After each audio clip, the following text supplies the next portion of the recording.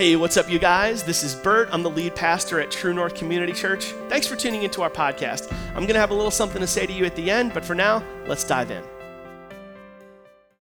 All right, this is week 3 in a message series called Fish Tales, and we've been talking together about the story of the prophet Jonah. Now, Jonah's story, as prophets go, is unique.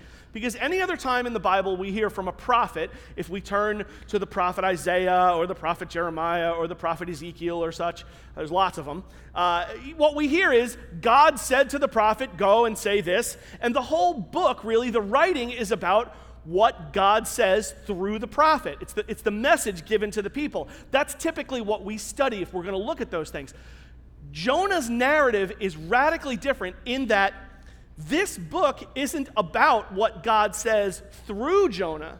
It's really about what God says to Jonah and about what happens in his life. And what we get very quickly rising up out of the text is this: God's love and forgiveness is for everybody. God's love and forgiveness is for everybody. It's for people in a wicked city who don't really know any better. It's for people who should have known better and didn't. It's for people who did know better and still sinned. God's love and forgiveness is for everybody. And what we observe here pretty quick, God, as God delivers this message to Jonah, he gives a message to the city and to Jonah. Hey, listen, repentance is needed. You guys have to start living differently. You have to start altering your course. And what that means for you and me is very simple. Repentance is when you and I decide, you know what? I need to start living differently. I need to do something different. Repentance is like a big, scary church word, and there's really nothing scary about it. It's actually very simple. Here's what repentance looks like. This is repentance. Are you ready? I should probably stop doing that. I need to quit doing that. I'm stopping now. That's repentance. That's what it means, to make a change, to turn. The Hebrew word means to turn, to alter course. I'm gonna do this. I'm gonna stop doing this. I'm gonna make a change. I know it's been a while. There's something in my life I've been doing that I gotta quit doing, or there's something in my life I haven't been doing that I gotta start doing. Whatever the case may be for you, you make a change. You alter course. You decide I'm going to go in a slightly, usually different direction. It could be a radically different direction, but usually repentance comes in small steps. And we've all kind of been there. We've all had moments when God has nudged us on something. We turn course, but then something else happens, right? Let's just walk through it with me for a minute. Particularly if you're a believer. If you wouldn't self-identify as a Christ follower today, these words might not be particularly for you, but I think you'll follow me anyway. Sometimes you come under a little conviction. You feel like God's calling you to do something. You say, yeah, I'm going to do that. Oh, man, I've been needing to do this for a while. You make a change, and you feel great about it. And God forgives us of our sins. Our guilt is lifted up off of us, placed onto the shoulders of Jesus Christ. We go free of it, and we feel great, and we make a change, but then, like a week later, we reverse ourselves and go back to our old ways. Anybody ever been there? Anybody ever had that happen to them? Oh, no one? Really?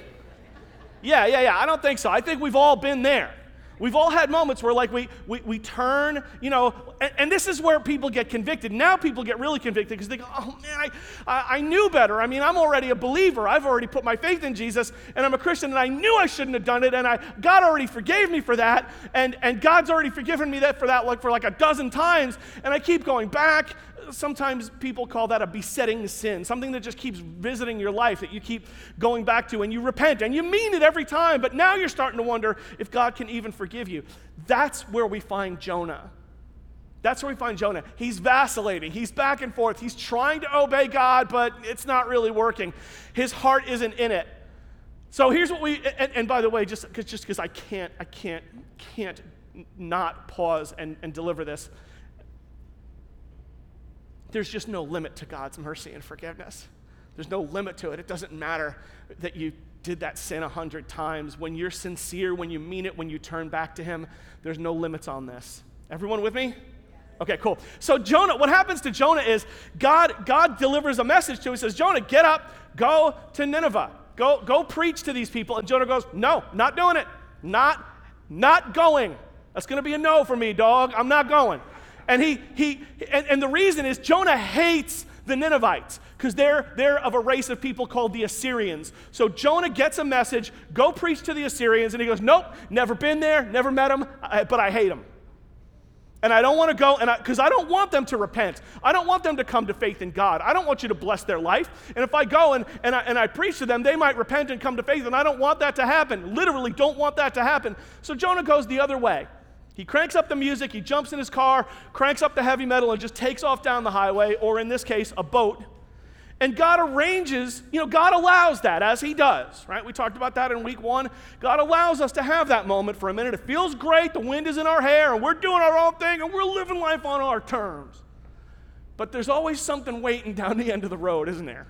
In this case for Jonah, a large fish. So he is swallowed, he repents, he's spit back out on land, and God says, all right, let's try this one more time. Get up, go to Nineveh, and preach my message. And Jonah says at this point, all right, fine. I guess I better obey. I remember what happened to me last. He's still picking seaweed out of his hair. He's like, I guess, I remember what happened to me last time. I guess I should probably obey. He goes to Nineveh and preaches, but he totally phones it in. He doesn't care. There's no heart. His whole message is 8 words long. When Jonah goes to Nineveh, he says, 40 days from now, Nineveh will be destroyed. That's it. 8 words. It's probably the worst sermon ever preached in human history. It's terrible. He just shows up. He doesn't care. He's trying to obey the letter of the law, but his heart is not in it. He does not care about these people. But he delivers this message, and then the whole city repents from that piece of garbage of a message. The whole city just falls to its knees and repents. And what does that tell us? It tells us that the preacher isn't nearly as important as we think they are. Preacher's not nearly as important as we think he or she is. The Holy Spirit is always the one who does the heavy lifting when a person's heart changes. It's always God's work. So Jonah doesn't care. He delivers this terrible message. He's literally hoping the people don't repent. One and all, they fall to their knees and turn to God. And this displeases Jonah. Because, I know, you can't even make this stuff up. It's right there in the script. He is not pleased that the people have turned to God because his heart is still not in it. This is the conclusion of chapter 3, verse 10. When God saw what they had done and how they had put a stop to their evil ways, repentance, they changed. He changed his mind and did not carry out the destruction he had threatened. So even though Jonah doesn't care, even though Jonah doesn't want these people to repent, he obeyed and God used it. Which is where we landed the plane last week, and don't miss this. You never know when a small act of faith or obedience is going to make a huge difference in somebody else's life.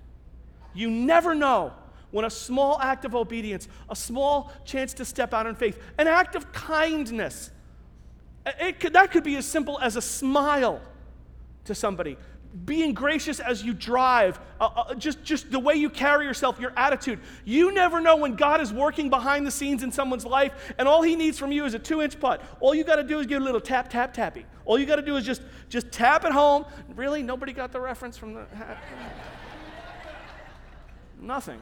Guys, you worry me sometimes. Okay, so all God needs from you is to tap it home. Step up and step out in faith. You never know when that small act of obedience, when that small stepping out of faith, that small random act of kindness is going to make a huge difference in somebody's life.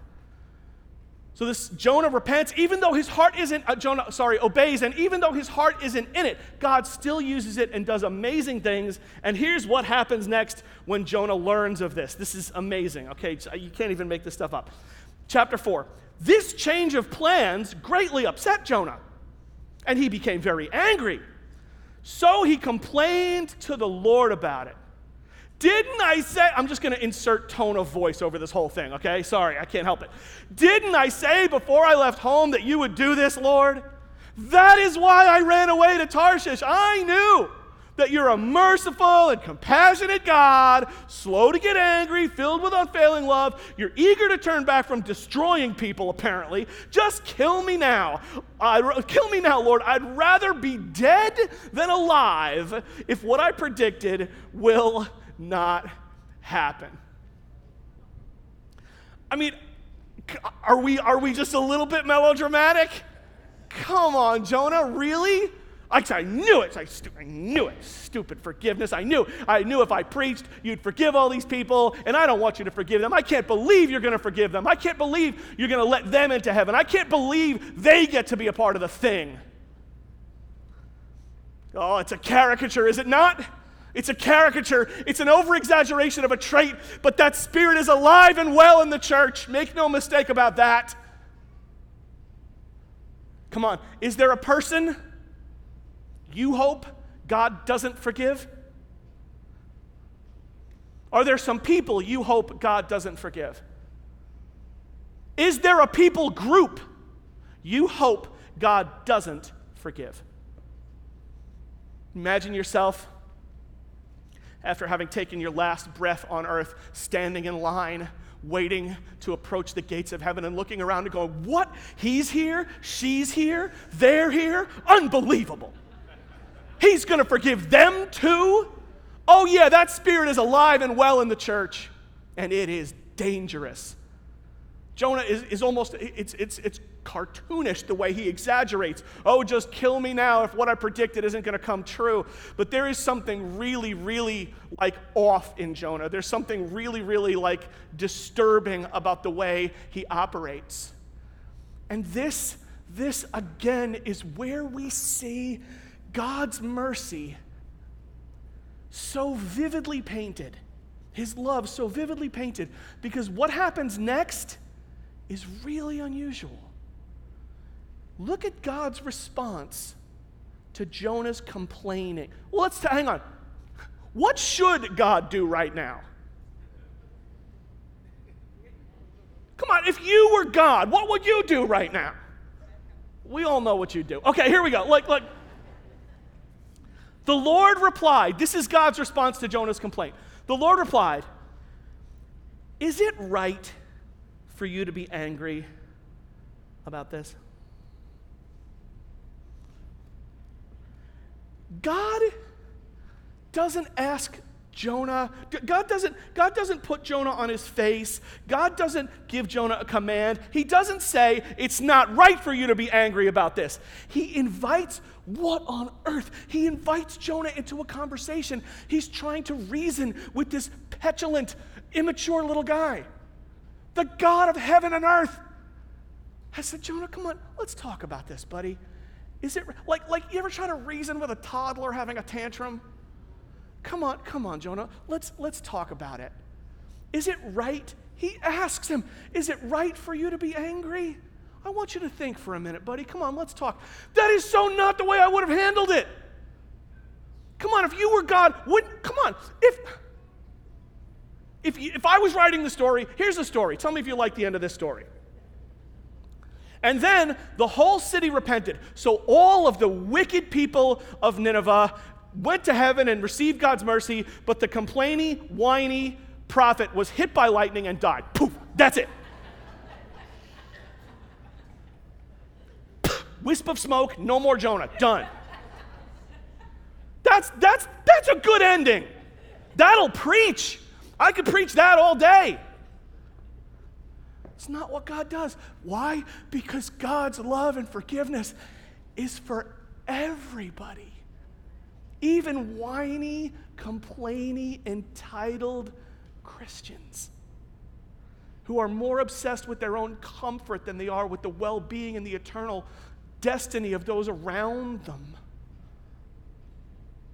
Come on, Jonah, is it right for you to be angry about this? Is it really, are you really, he doesn't put him on his back. He doesn't set him straight. He doesn't come up over the top of them the way I really feel like God should have in that moment. No, he invites this guy into a conversation, and it's just, the Lord's patience with us, team. The Lord's patience with all of us. It's just amazing. Oh, Jonah's not done. He doesn't engage the Lord in the conversation. He changes the subject. And then chapter 5 comes, and here's what we find from Jonah. Then Jonah went out to the east side of the city and made a shelter to sit under as he waited to see what would happen to the city. So Jonah goes up on the top of a hill overlooking Nineveh because he's still kind of hoping God's going to destroy it, and he wants a good seat for the fireworks.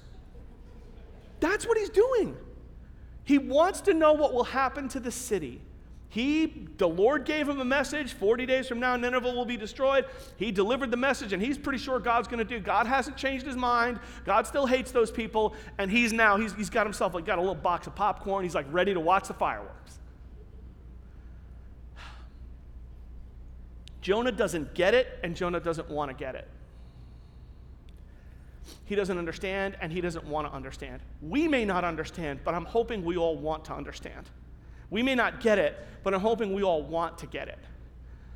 We may not have it all right, but I'm hoping as the Lord engages us in conversation, when God engages you in conversation, what's it like? What is God asking of you now? Is it right for you to be angry about this thing that you're so angry about? Is it right for you not to forgive that person? Is it right for you to keep doing what is God asking you about now? Jonah's primary concern isn't the people of Nineveh. It's his own comfort. And here's what happens next.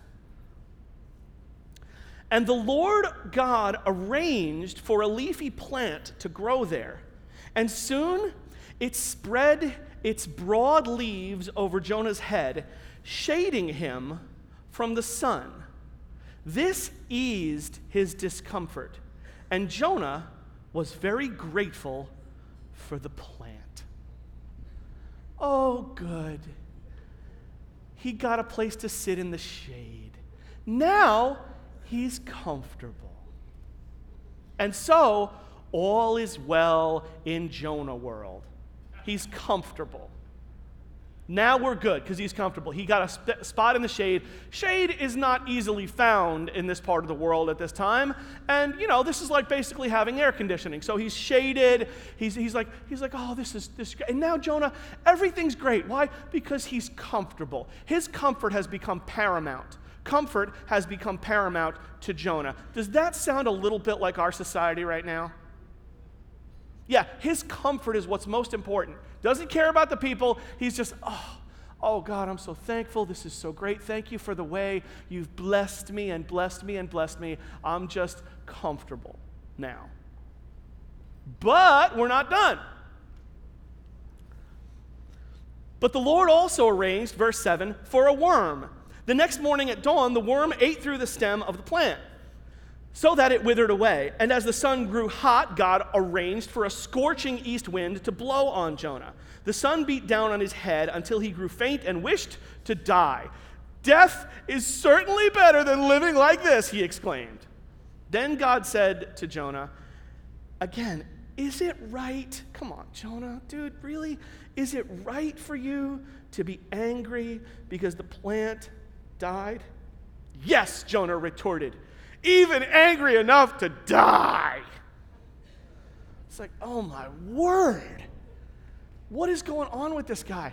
Well, now his comfort has become paramount, and that's where we find ourselves. Jonah doesn't care about the well-being of all these people. He's just demonstrating to us over and over, it's about being comfortable. I have to be comfortable. I was comfortable when there was shade, now I'm uncomfortable, and this presents a problem. My discomfort now presents a problem. I'm not so worried about the eternal salvation, the eternal destiny of all this 120 or so thousand people that live in Nineveh. No. I'm just worried because it's hot. His comfort has become paramount, and it is true in our culture. This is alive and well in the world today. And you can tell by the prodigious use of the word uncomfortable that we find in our world today. Discomfort, and the word uncomfortable is like everyone. Well, I don't know, I'm not comfortable with that. I don't think I'm comfortable with that. He makes me uncomfortable. She makes me uncomfortable. Things make me uncomfortable. I'm not comfortable with what you're saying. I'm not comfortable with what you're doing. Right now, this sermon is making me uncomfortable. I think I have to leave the church. Yeah.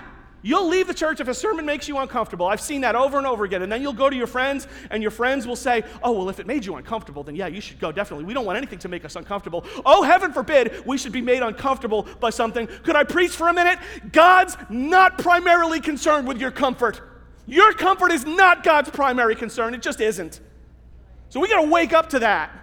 If we walk the earth entitled enough to think, oh, my comfort is what God's after, my comfort is what God is supposed to be doing, and the lack of comfort on my part now presents a problem for God, we got it backwards. We got it backwards. No, in point of fact, we're usually called to be uncomfortable. We follow Jesus Christ, who led us on a path to crucifixion. It's the death of ourself. Now look, that doesn't mean, that doesn't mean we're going to kill the air conditioning and sweat from now on in church because we weren't called to be comfortable. Doesn't mean you shouldn't turn up the AC in the summer. Doesn't mean you shouldn't use heat in the winter. Doesn't mean you shouldn't have a nice couch to sit on and a nice bed to sleep in. Doesn't mean you shouldn't watch Netflix once in a while and be comfortable. What it means is when you enjoy that comfort, understand it is not your birthright. These are blessings. Designed specifically to propel you into thankfulness to God, designed specifically to propel you into gratitude to the giver of all good things. But we've gotten so twisted with comfort that the minute we become uncomfortable, it's like, oh, whoa, Houston, we have a problem. I'm uncomfortable. I'm just uncomfortable with that. Maybe God called you to be uncomfortable. Maybe there's something in your discomfort that could teach you something about you. Maybe your discomfort is your problem. Maybe that's something you need to study about yourself or that God might want to talk to you about. Why does that make you uncomfortable? Why does that tick you off so much? Is it right for you to be so angry about this thing or so uncomfortable about this thing or so ticked? God has called you and me into a great adventure. He's called us, when you pick up the part that God gave you to play, you become a secret agent in the universe. You start operating according to God's principles and God's plans. You bless people wherever you go. You won't even realize you're doing it. God will use you to bless the world around you. It's the most amazing, satisfied, filled up life you could ever imagine for yourself. It will involve, I promise you, it will involve some discomfort. It just does. But it is so worth it. So you could spend your life pursuing your comfort. You could spend your life pursuing what makes you comfortable and avoiding what makes you uncomfortable and have everything cushy and everything perfect and still be completely empty spiritually and dead inside. And I wouldn't wish that on my worst enemy. You don't want that to be you. You want a little bit of discomfort in your life because it means that God's pushing you. It means He's nudging you. This means you're alive and well. A life of comfort and ease was not promised to you. A life of comfort and ease is a blessing designed to propel you into thankfulness to God Almighty. Concluding, then the Lord said, you feel sorry about the plant, though you did nothing to put it there. It came quickly and died quickly. But Nineveh has more than 120,000 people living in spiritual darkness, not to mention all the animals. Shouldn't I feel sorry for such a great city? Come on, Jonah. You care about the plant. You care about the shade. There's 120,000 people living in spiritual darkness. How many people around you are living in spiritual darkness? How deeply does that trouble you? How deeply do you care about that? How much is your comfort more of a priority than that? You know what bugs me about the book of Jonah? It ends here, and we never find out if Jonah gets his head right. We just don't know. We don't know. It could be that Jonah goes, wow, you're right. I gotta snap out of it. I gotta, I gotta repent. I gotta come back to faith and change my heart and change my ways. And maybe he did, and he served the Lord faithfully for the rest of his days. Or maybe he kept complaining and spent the rest of his life as a petulant, immature prophet who never ever got it and whose heart was hard and who just obeyed God because he was scared of retribution. We don't know. We just don't know how Jonah's story shook out. I'm hoping he got it. I'm hoping God's great patience with him, God's tendency to just invite him into conversation rather than beat him over the head with the truth. God's tendency, this thing he does with this relentless love to keep talking to him like a beloved son, even when he doesn't deserve it. I'm hoping that wore Jonah down enough that Jonah repented and turned to God. Because if he did, it means maybe there's hope for me. Maybe there's hope for you, for all of us who are so petulant and entitled and obsessed with our own comfort and not nearly as concerned as we ought to be with the spiritual condition of the world around us, not nearly as cognizant as we ought to be of the mission we're on to bless the world around us, to honor God with our lives, to love the world around us, and to serve the world around us. Church, when we get that right, everything changes. May that be so in my life. May that be so in all of our lives. That is the conclusion of the book of Jonah. Let's pray. Father, we love you, and we thank you for the opportunity to gather and listen. And God, we are grateful, one and all, for your patience with us, which we need so badly and which we put to the test so often. Father, we're just so glad that you're patient with us. Because we confess together, we are petulant, we are entitled, we get whiny. There's things we like and don't like, and we're kind of unusually preoccupied with our own comfort when we ought to be preoccupied with your will and your word and your work. So we pray for change. Quicken our hearts to repentance. Quicken our hearts to change, Father, to alter course, to live our lives for your glory and to walk the earth reflecting your love and acceptance, reflecting that your love and mercy is for everyone. In Jesus' name, amen. Hey, thanks once again for taking the time to listen. It's an honor to have you with us. If you'd like to support our church financially and help us continue to put this content out there for free, that would be a really big deal to us. We're completely supported by the contributions of the people that come to our church. And if you'd like to help, you can do that online at truenorthchurch.net/give, or you can do it with a text message. Just text the word True North to 77977 on your cell phone, and you'll get a prompt leading you through how to do that. Thanks again for dialing in. See you soon. Bye-bye.